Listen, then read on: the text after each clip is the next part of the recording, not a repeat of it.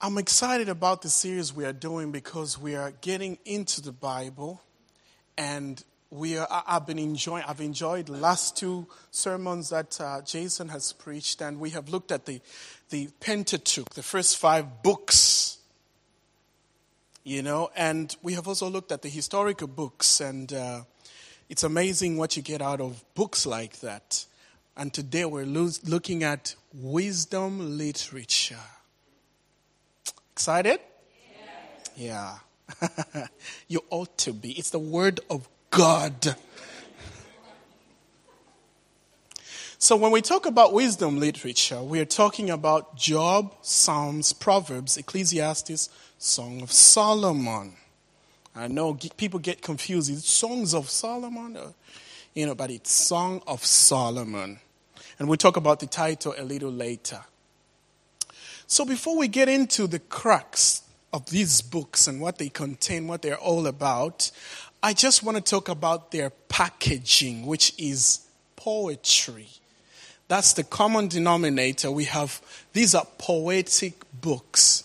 Of course, there's a little bit of prose, which is just ordinary language as we have it. I'm talking in prose right now. It's not in poetry. But poetry is written or spoken language in which the expression of feelings and ideas is given intensity by the use of distinctive style and rhythm. How many are familiar with poetry? Okay, we don't use it a lot because, you have to think about it. But I don't want to get ahead of myself. I want to pray because I need God's help. Hey, God help me to preach. Let's pray. Heavenly Father, thank you for this opportunity to stand in your presence to receive from you. We realize that church is about you. Church is yours, oh God, and we have come to receive from you because you are our God, you are our Lord, and we want to hear what you have to say. God, help us to understand what to do with this type of literature, and may we see you as the main character in everything, oh God. We give you all the glory, and we thank you in advance for what you have for us at this table. In Jesus' name, amen. So we're talking about poetry. When God speaks in poetry, he's communicating his feelings or his heart from his heart to your heart. Think about that for a while. In other words, when you read poetry, you should be asking the question, what is God feeling? How does he feel about this thing that he's talking about in the text? So we should look for how God is feeling. Now, poetry is not natural speech. I don't go to my wife and talk to her in poetry. Behold, thine hair is flying so cool, as the breeze is blowing through the house, as the window openeth, and then the breeze of the sea comes from beach. Long Beach. Is it Long Beach? I can't do that because that is not normal. In a sense, poetry is artificial. But artificial doesn't mean that it is fake. It just means that somebody has taken time to think seriously about the words they want to say. And God respects that when we think about it before we say it, because sometimes it's just random and it's not cool. It indicates to God that we care about what we're going to say. So, it's not natural speech. Not one has to think carefully before they say it. But why does God use it? Why? Why use poetry? First thing is that it has a much deeper appeal to people. Therefore, it is likely to have a greater impact on people when you hear it, when it hits you. The second thing is that it reaches the parts that normal speech or prose cannot reach. That's why we have poetry in greeting cards, for example. By the way, you should check these notes on YouVersion. It's a whole bunch. It's nothing compared to what there's a lot more that you will get from there. Anyway, it reaches the parts that prose cannot reach. That's why we find it in greeting cards. I found a whole bunch of cards before we moved to Cape Town, that some letters that I wrote to Naomi 14 years ago. Behold. I didn't know. Well, by the way, behold is my punchline. I just love the word because it sounds so spiritual, just behold, Anyway, so I found some letters and I was thinking about it. Man, how did I come up with all this stuff? Then I realized that I must have spent hours and hours trying to impress the girl because I wanted her heart. So you see how it works, huh? I worked hard, yo. The other thing is that poetry goes deeper into the will. That part of you that makes decisions. It is able to provoke a response by writing on your heart, by painting pictures that provoke a response out of you. And when pictures are painted, you get challenged. When you're challenged, your belief is challenged, and it alters your behavior. And when behavior is changed, it cultivates fresh habits. When habits are changed, your lifestyle is changing. See, that's why God uses poetry. Having talked about poetry, now let's talk about wisdom literature, which is the main thing. We've talked about the packaging. Wisdom literature is packaged in poetry. Now let's talk about the content. So we're talking about Job, Psalms, Proverbs, Ecclesiastes, and Song of Solomon. See, these books, they give counsel and advice and commentary for life and human existence. That is what you will find in these books. They help us navigate through life, consider the right things that we need to consider, and just go through life the right way. Now, they try to answer the question, what is the best thing to do in this particular situation? And it's not just one situation. So right now, I have to think about the right thing to do in this situation. I'm preaching to you. I'm trying to communicate something to you. What is the right thing to do? I have to speak well. I have to be emphatic. That is wise. And when you find yourself in a situation, it's very important to ask yourself the question, what is the right thing to do now? Because if people really stopped, that's what I think. If people really stopped at every time that they were required to make serious decisions, and they stopped for a moment and just asked the question, what is the right thing to do? I believe people would avoid a lot of regret, because this question is key to avoiding regret in life. What is the best thing to do now? Should I marry Priscilla or Mariska? Those are serious names, eh? Yeah, anyway. There are two ways to get wisdom. One is to learn from others, to find out, the first one is to find out for yourself, which I'm calling live and learn. I call it the school of experience. You experience it yourself. The second one is to learn from others. Look and learn. You just observe. And I call that the school of example. When parents tell a child, you don't need to do that, you should not do that because it's bad for you, that child will be wise to take their advice and do what they are asking the child to do. Now here's the thing. Not everything in wisdom literature is doctrine. They are not commands. They are general conclusions on life. They are general observations on life. And they're there for consideration.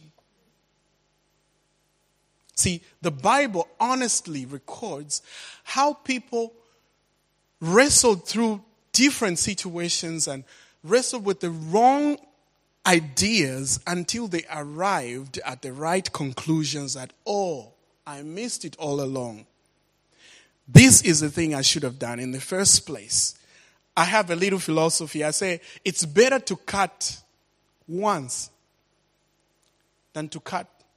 It's better to wait and cut once, measure 10 times and cut once, than to cut 10 pieces wrong. That's just my little proverb. Meaning that I have to go through and test and test and test before I make the final thing. And you can use that. I won't accuse you of plagiarism. Better to measure 10 times and cut once than to cut 10 pieces wrong. That's wisdom. But it can't apply to every situation in life. Sometimes you need to hurry up and cut quickly because that occasion demands that you do that. So wisdom is knowing the right thing to do in the moment. So not everything in wisdom literature is doctrine. For example, Ecclesiastes 7 verse 28.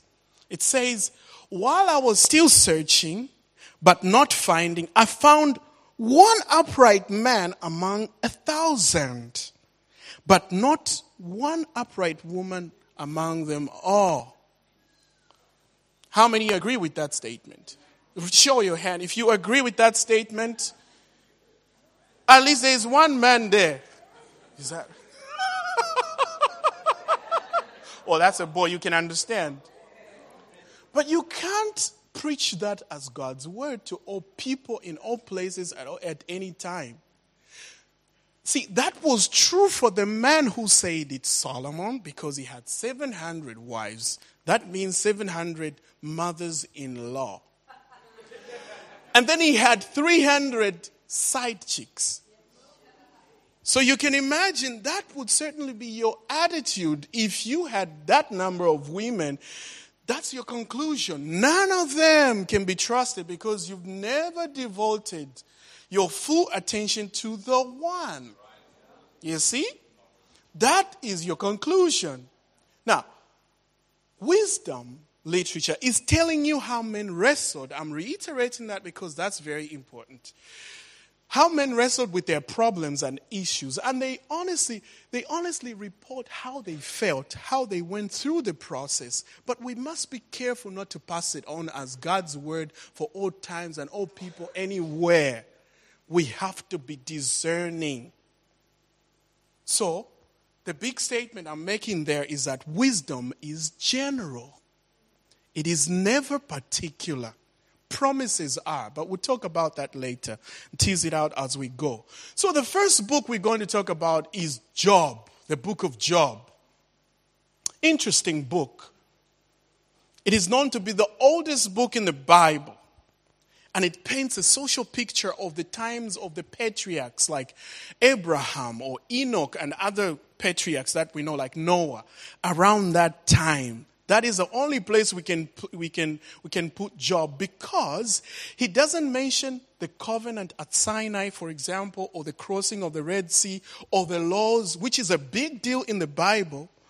The book doesn't mention any of that. So historians and scholars have actually concluded that the best place to put Job is way before Moses, at least during the time of Abraham.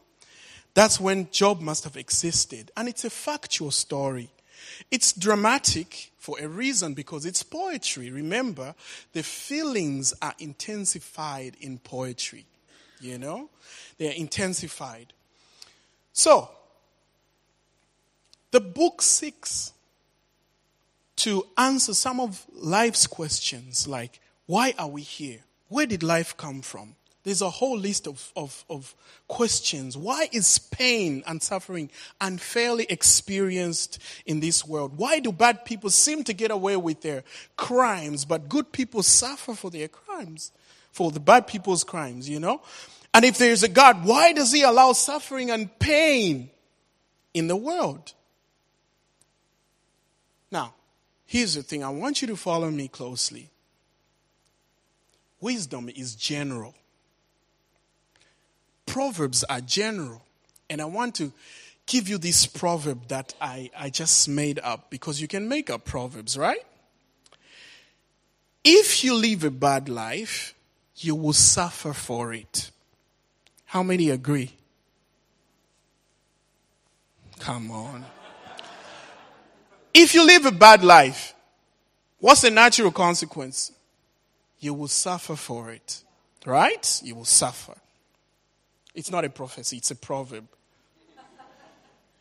Now, look, this is a general conclusion and observation based on my limited knowledge and understanding of life.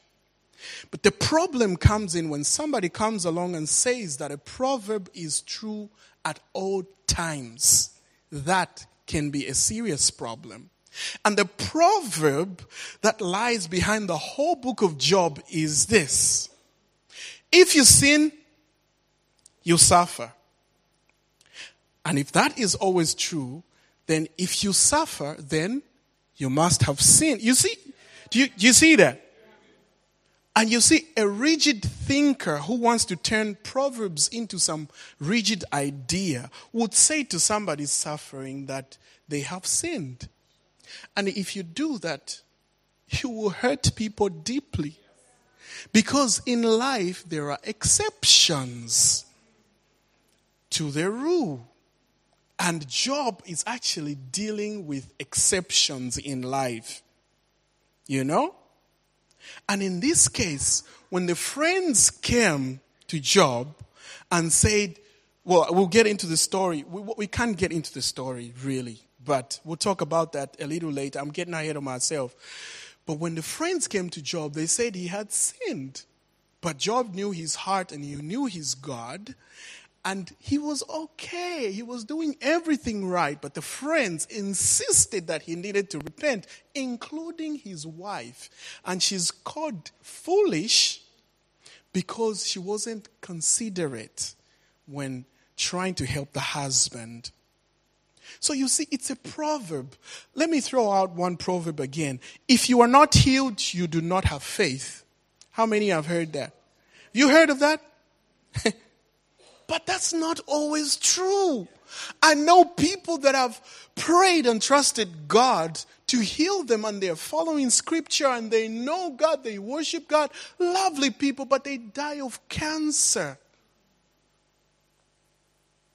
But we can't turn a proverb or a general conclusion into an absolute truth that applies to all people anywhere in the world. That is wrong. Because you will hurt people. And you don't want to be that. All the nice people at View Church Milnerton say, yes. Oh, yeah, so you're nice, you see? Now, here's the thing. Job was a righteous man. The key to understanding Job's book is that there is a wager, a bet between Satan and God. And the key is you have to understand that there was a council in heaven where God and angels and Satan met together. God is addressing his angels and boom, behold, Satan is in the place as well. And God asks him, where have you come from, Satan? And he said, well, I've been roaming around the earth and I've just been, looking at people and observing life and all that. And then God brags about one of his children and he says, did you notice my servant Job? And the devil said, yeah. I know. He's blessed. And he loves you and he serves you. But the only reason he does that is because you have blessed him so much. If you took away all the blessings, he will curse you. And And God likes that game. And he says, okay, you think you're right. Okay, I'll take away everything, but I'll allow you to touch his stuff, but don't kill him. And you see, God is sovereign and he can do that. So he allowed the devil to bring calamity on Job. And Job was tested. He was tested and tested and tested. And you have to understand what's happening. There's a council in heaven, but there's also a council on earth where his friends come. And by council, I simply mean a meeting where people are discussing issues. So when Job went down and down and down, friends came to confront him. And because they believed the proverb to have been true at all times, they thought that Job had sinned. And they were wrong. And if you read the book of Job to the very end, you find that God says that the friends were wrong and Job was right. You see, that's why you have to read. Be careful what you read, because you might read a very cool thing, but it's wrong because the one who said it didn't know exactly what was going on, the full circumstances that were taking place at that particular time. So the friends of Job spoke very insightful things like total depravity, that all have sinned. They understood that every human being, no one can claim that we have sinned. So Job, you must have sinned. But you see, that is true and that is right because the Bible says that all have sinned and fallen short of the glory of God. But at this particular time, it wasn't wise for them to conclude that Job had sinned. You see? That's why Job has been included in wisdom literature. So, here's the thing. God doesn't tell Job in the end that this was the plan, that he was testing him. The book just ends without Job not having known. Without Job having known that actually God was testing him. And actually God was the hero because he passed with flying colors. But God doesn't let him know that it was a bet and that he was just being tested. You see, God is sovereign. He can choose to do with us as he pleases. And the big thing that I want to propose to you, that I want to suggest to you is this, that God knows something we don't know. When you see a person suffering and they are sick and they have prayed and we've held hands and interceded on their behalf, but they're still sick and they actually eventually die, let's not beat ourselves. Let's not say they lack faith. God knows something we don't know. And he can do as he pleases because he's God. Amen? And I'll leave it there for Job. I'll let you chew on the bones, It's good for you to just go back and think about these things. And then we move to the book of Psalms. There's a lot to talk about, but we'll try and minimize it. Psalms are a combination of lyrics. They are songs that people sang, especially David. He's one of the prominent writers of the Psalms, but there's others. And these are so relevant. It's amazing how they are still relevant in this day when they were written thousands of years ago, but they still apply to us today. And they were put together thoughtfully. It's poetry, meaning that people really thought through what they were going to say before they said it. And Psalms they model to us how we should pray in different circumstances. This was the hymn book of Israel. This is the book that tells us how they prayed, how they had church, for example, in that time, And in a world that prides itself in intellectual property, you can be accused of plagiarism for taking something that you don't reference. But you know what? You can just go to the book of Psalms and take a psalm and read it, make it your own. Nobody will come and accuse you of having had, plagiarized. Isn't that good? So it's your book, it's my book, and it's very easy to find in the Bible. You just open in the middle, you'll find Psalms right there. So I'm going to quickly talk about the types of Psalms. There are please Psalms, sorry Psalms, and thank you Psalms. These are the three words that we should get used to saying. Please, sorry, and thank you to God. Very important. Let's talk about the please psalms. These are lamentations. You cry before God because you are hurt. These are psalms that people prayed when things were bad. Somebody got a promotion when it was supposed to be you. You're the one with the degree. They got a diploma or a craft and they get promoted and you've been waiting.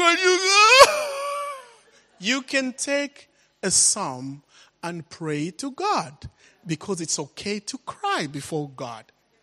It's okay to be real with Him. He created us with feelings, and we need to go to Him and just pour out our hearts.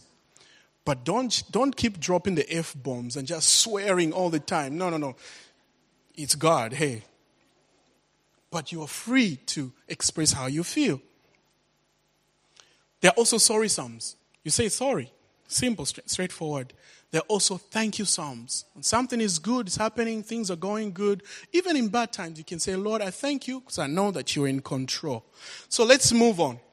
There are special categories like the royal psalms, the messianic psalms, the wisdom psalms. The wisdom psalms are very important because they talk about the conduct of life and contradictions. The conduct of life, Psalm 1 is a good example because it talks about blessed is a man. I wanted to say blessed, but I looked at Jason, a twinkle in his eye. So he wasn't going to allow me to say blessed. Blessed is a man who does not walk. Oh no, is it right? Who does not walk, stand, or sit in the seat of wicked people. Have you seen the progression? There's walking, and there's standing, and then sitting. It's a sequence. It's a progression. That's how you get trapped progressively, slowly to a place where you begin to sit in a wrong place, and that is not cool. Contradictions. Sometimes you just look at all the people succeeding that are not doing the things of God. They're not living right, but they're succeeding. They're making major progress in areas that you're struggling as a believer. You're tithing and doing all kinds of things. And you look at them and you think, God, this is not fair. David went through that. But he says one thing that is important in Psalm 73. He says, until I went to the house, I was disoriented, disappointed, confused, until I went to the house of God. That's when I found out that actually I'm in a better place without all the stuff that I want. And it's important to actually think about some of these things. There's also a type of psalms that is quite interesting because it talks about breaking people's teeth and crushing their babies. It's very, very gory, very, graphic when you think about these psalms because it's poetry and it's intense, and it talks about God putting judgment on all your enemies.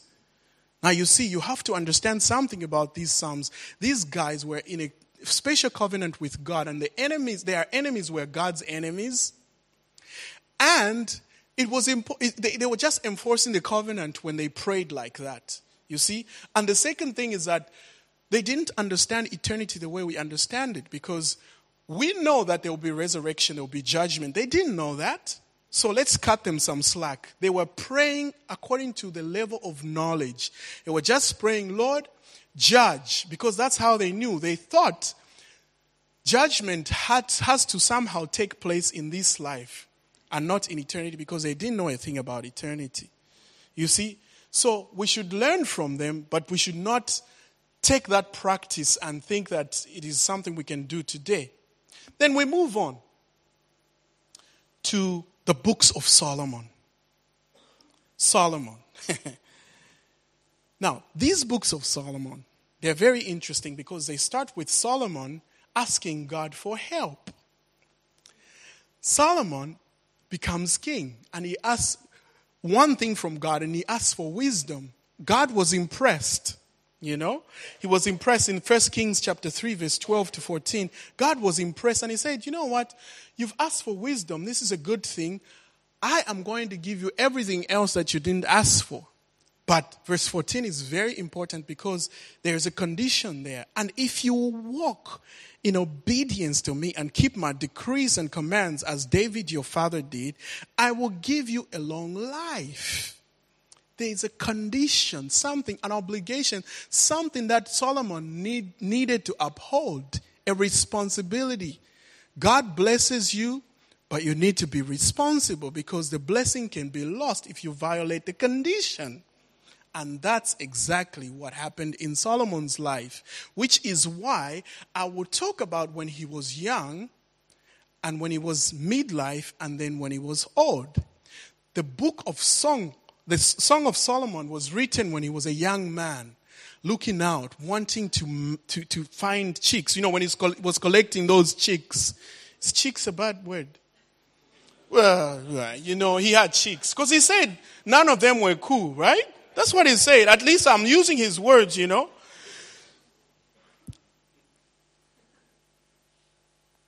And it happened that Solomon had a habit. He would go on holiday and just to be a shepherd, just to have ordinary life when he was king. And he saw this woman. Her skin had tanned because of the sun. Her brothers had made her work. And she didn't even take care of her own work, right? So now you see, the prospects of marriage at that time, if your skin was tanned, it's not like now where people go to the beach. Then you had to stay 12 months like Esther before marriage, before somebody can notice you. So the more you stay out of the sun, the better the prospects, you know, you increase the chances of being spotted, you see. But Solomon finds this one woman, her skin is burnt from the sun. And he actually realizes, this is my girl. But at this time, he already had 60 queens. And she's number 61. You see? Now, I am convinced that when God talks about marriage, it is to one person, and there is always one person that he means for each one of us to have. Of course, there are exceptions, like there are some people who just won't get married. That's how God has given them the grace to go through, like Paul. You know, it was a gift, it was a grace. But when God talks about marriage, he's talking about one person, one woman, and there's a right person for everyone. If you wait, this is the person that he should have waited for. But he didn't, you see. Now, why should we read this book? It's just a romance. There's no mention about God. There's no mention of covenant. Nothing. It's just feelings, how he feels. What do we make of this book? The first thing I want to say is that it's not an allegory. An allegory is a fictional story that represents something. You know, you get the notes. In other words, things are not as they seem. There's something behind everything you see. If I'm talking about apples, they are not apples. They are something, a hidden meaning. You know? But the problem with that approach is that everyone will have a different conclusion when they, you know, try to make something of the book. So I choose not to treat it as an allegory. I would rather treat it as an affirmation of human love. In this book, God is saying, I created human beings and made it possible for them to fall in love. And I am the mastermind behind human relationships. That's what he's saying. And, you know, Satan has lied to people that sex is wrong. You know, God is against sex, and therefore, you just rebel against God, then do your thing and have your own truth. But that's a lie, because God is for sex. It's just that he designed it to be in a marriage institution where both parties say, I do, and it's a covenant. That's what we were taught. Very insightful yesterday. So it's an affirmation. God is saying, I'm the one who created it, and I love it, and there it is. The other thing it is that it's an analogy. An analogy is a fact that is like another fact. Just like Jesus, he will start from things that people didn't know, things that people were familiar with, and he will talk about things that they were familiar with. You see? And that is important, because if it's an analogy, then it's talking about something deeper than what we can understand. It's talking about, it's a love story of how God came for us. And he sought us out in order for us to be related to him. In other words, love between a man and a woman is like the love between God and his people. And whenever Israel rebelled against God, they were called adulterous. Because that's how the relationship, those are the terms of the relationship, you know. But what do we make of that? At the heart of the Christian faith is a personal relationship between God and his people. And it is important for you to understand that if you don't have a personal relationship with Jesus, then you have missed it somehow. And you need to get back. So that's the picture that this book is trying to give us. When you look at the New Testament, the church is the bride of Christ. Christ is the husband. That is the same picture that we see in here. Just like humans are related, the church is related to Jesus Christ. So Proverbs, let's talk about Proverbs. Let's talk about Proverbs. It is a book of Proverbs. Proverbs, not promises. Remember, Proverbs is wisdom, and wisdom is general. It's never particular. And in the Proverbs, you recognize many different people when you look at them. The fool, the prostitute, and all the other people that are mentioned in the book of Proverbs. But the key to understanding Proverbs is to see yourself.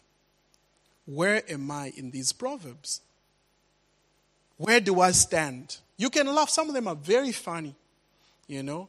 But the key to understanding it is to ask yourself, where am I? See, reading the Bible will not make you clever, rich or famous, or popular. Popular and famous, is it the same? Behold. It is there to make you wise. When you are clever, you can be rich, make a lot of money because you're clever. But if you are wise, you make the most of life. And that's a better deal. So, desire wisdom. Now, Solomon brought wisdom into a context of Yahweh, God. So we can accumulate wisdom from everywhere else, but it's important to bring it into the context of Yahweh. So quickly, 3 things about Proverbs. It is proverbial. These are general assertions about life. They are not commands. We cannot teach them as commands, as if God says, spare the rod, spoil the child. It's not a command. It's just telling you that there is this that you can do, but it doesn't have to be. Do you get that? Like if you spare the rod, then every child will go to hell. It doesn't mean that. It's just telling you that you can use the most extreme means of discipline in a loving way if necessary, but not always, because people are different. You know. The other thing is that Proverbs are poetry, meaning that the message has been intensified and it's meant to cause you to feel something when you read it. It's supposed to impact you. And the third thing is that it is patriarchal. You can get the notes in YouVersion. It's a setting where a parent is teaching the child, actually 2 parents, a mother and a father, teaching their son, a royal son who's yet to inherit the throne. And they're teaching them how to go about in life. And one quick thing about Proverbs is that they are random. There's no subject. Like, you can't find a particular subject put in one place and all that.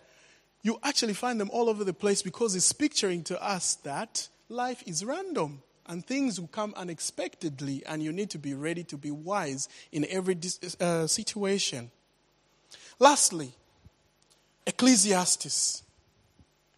Ecclesiastes. It is a book of the mind.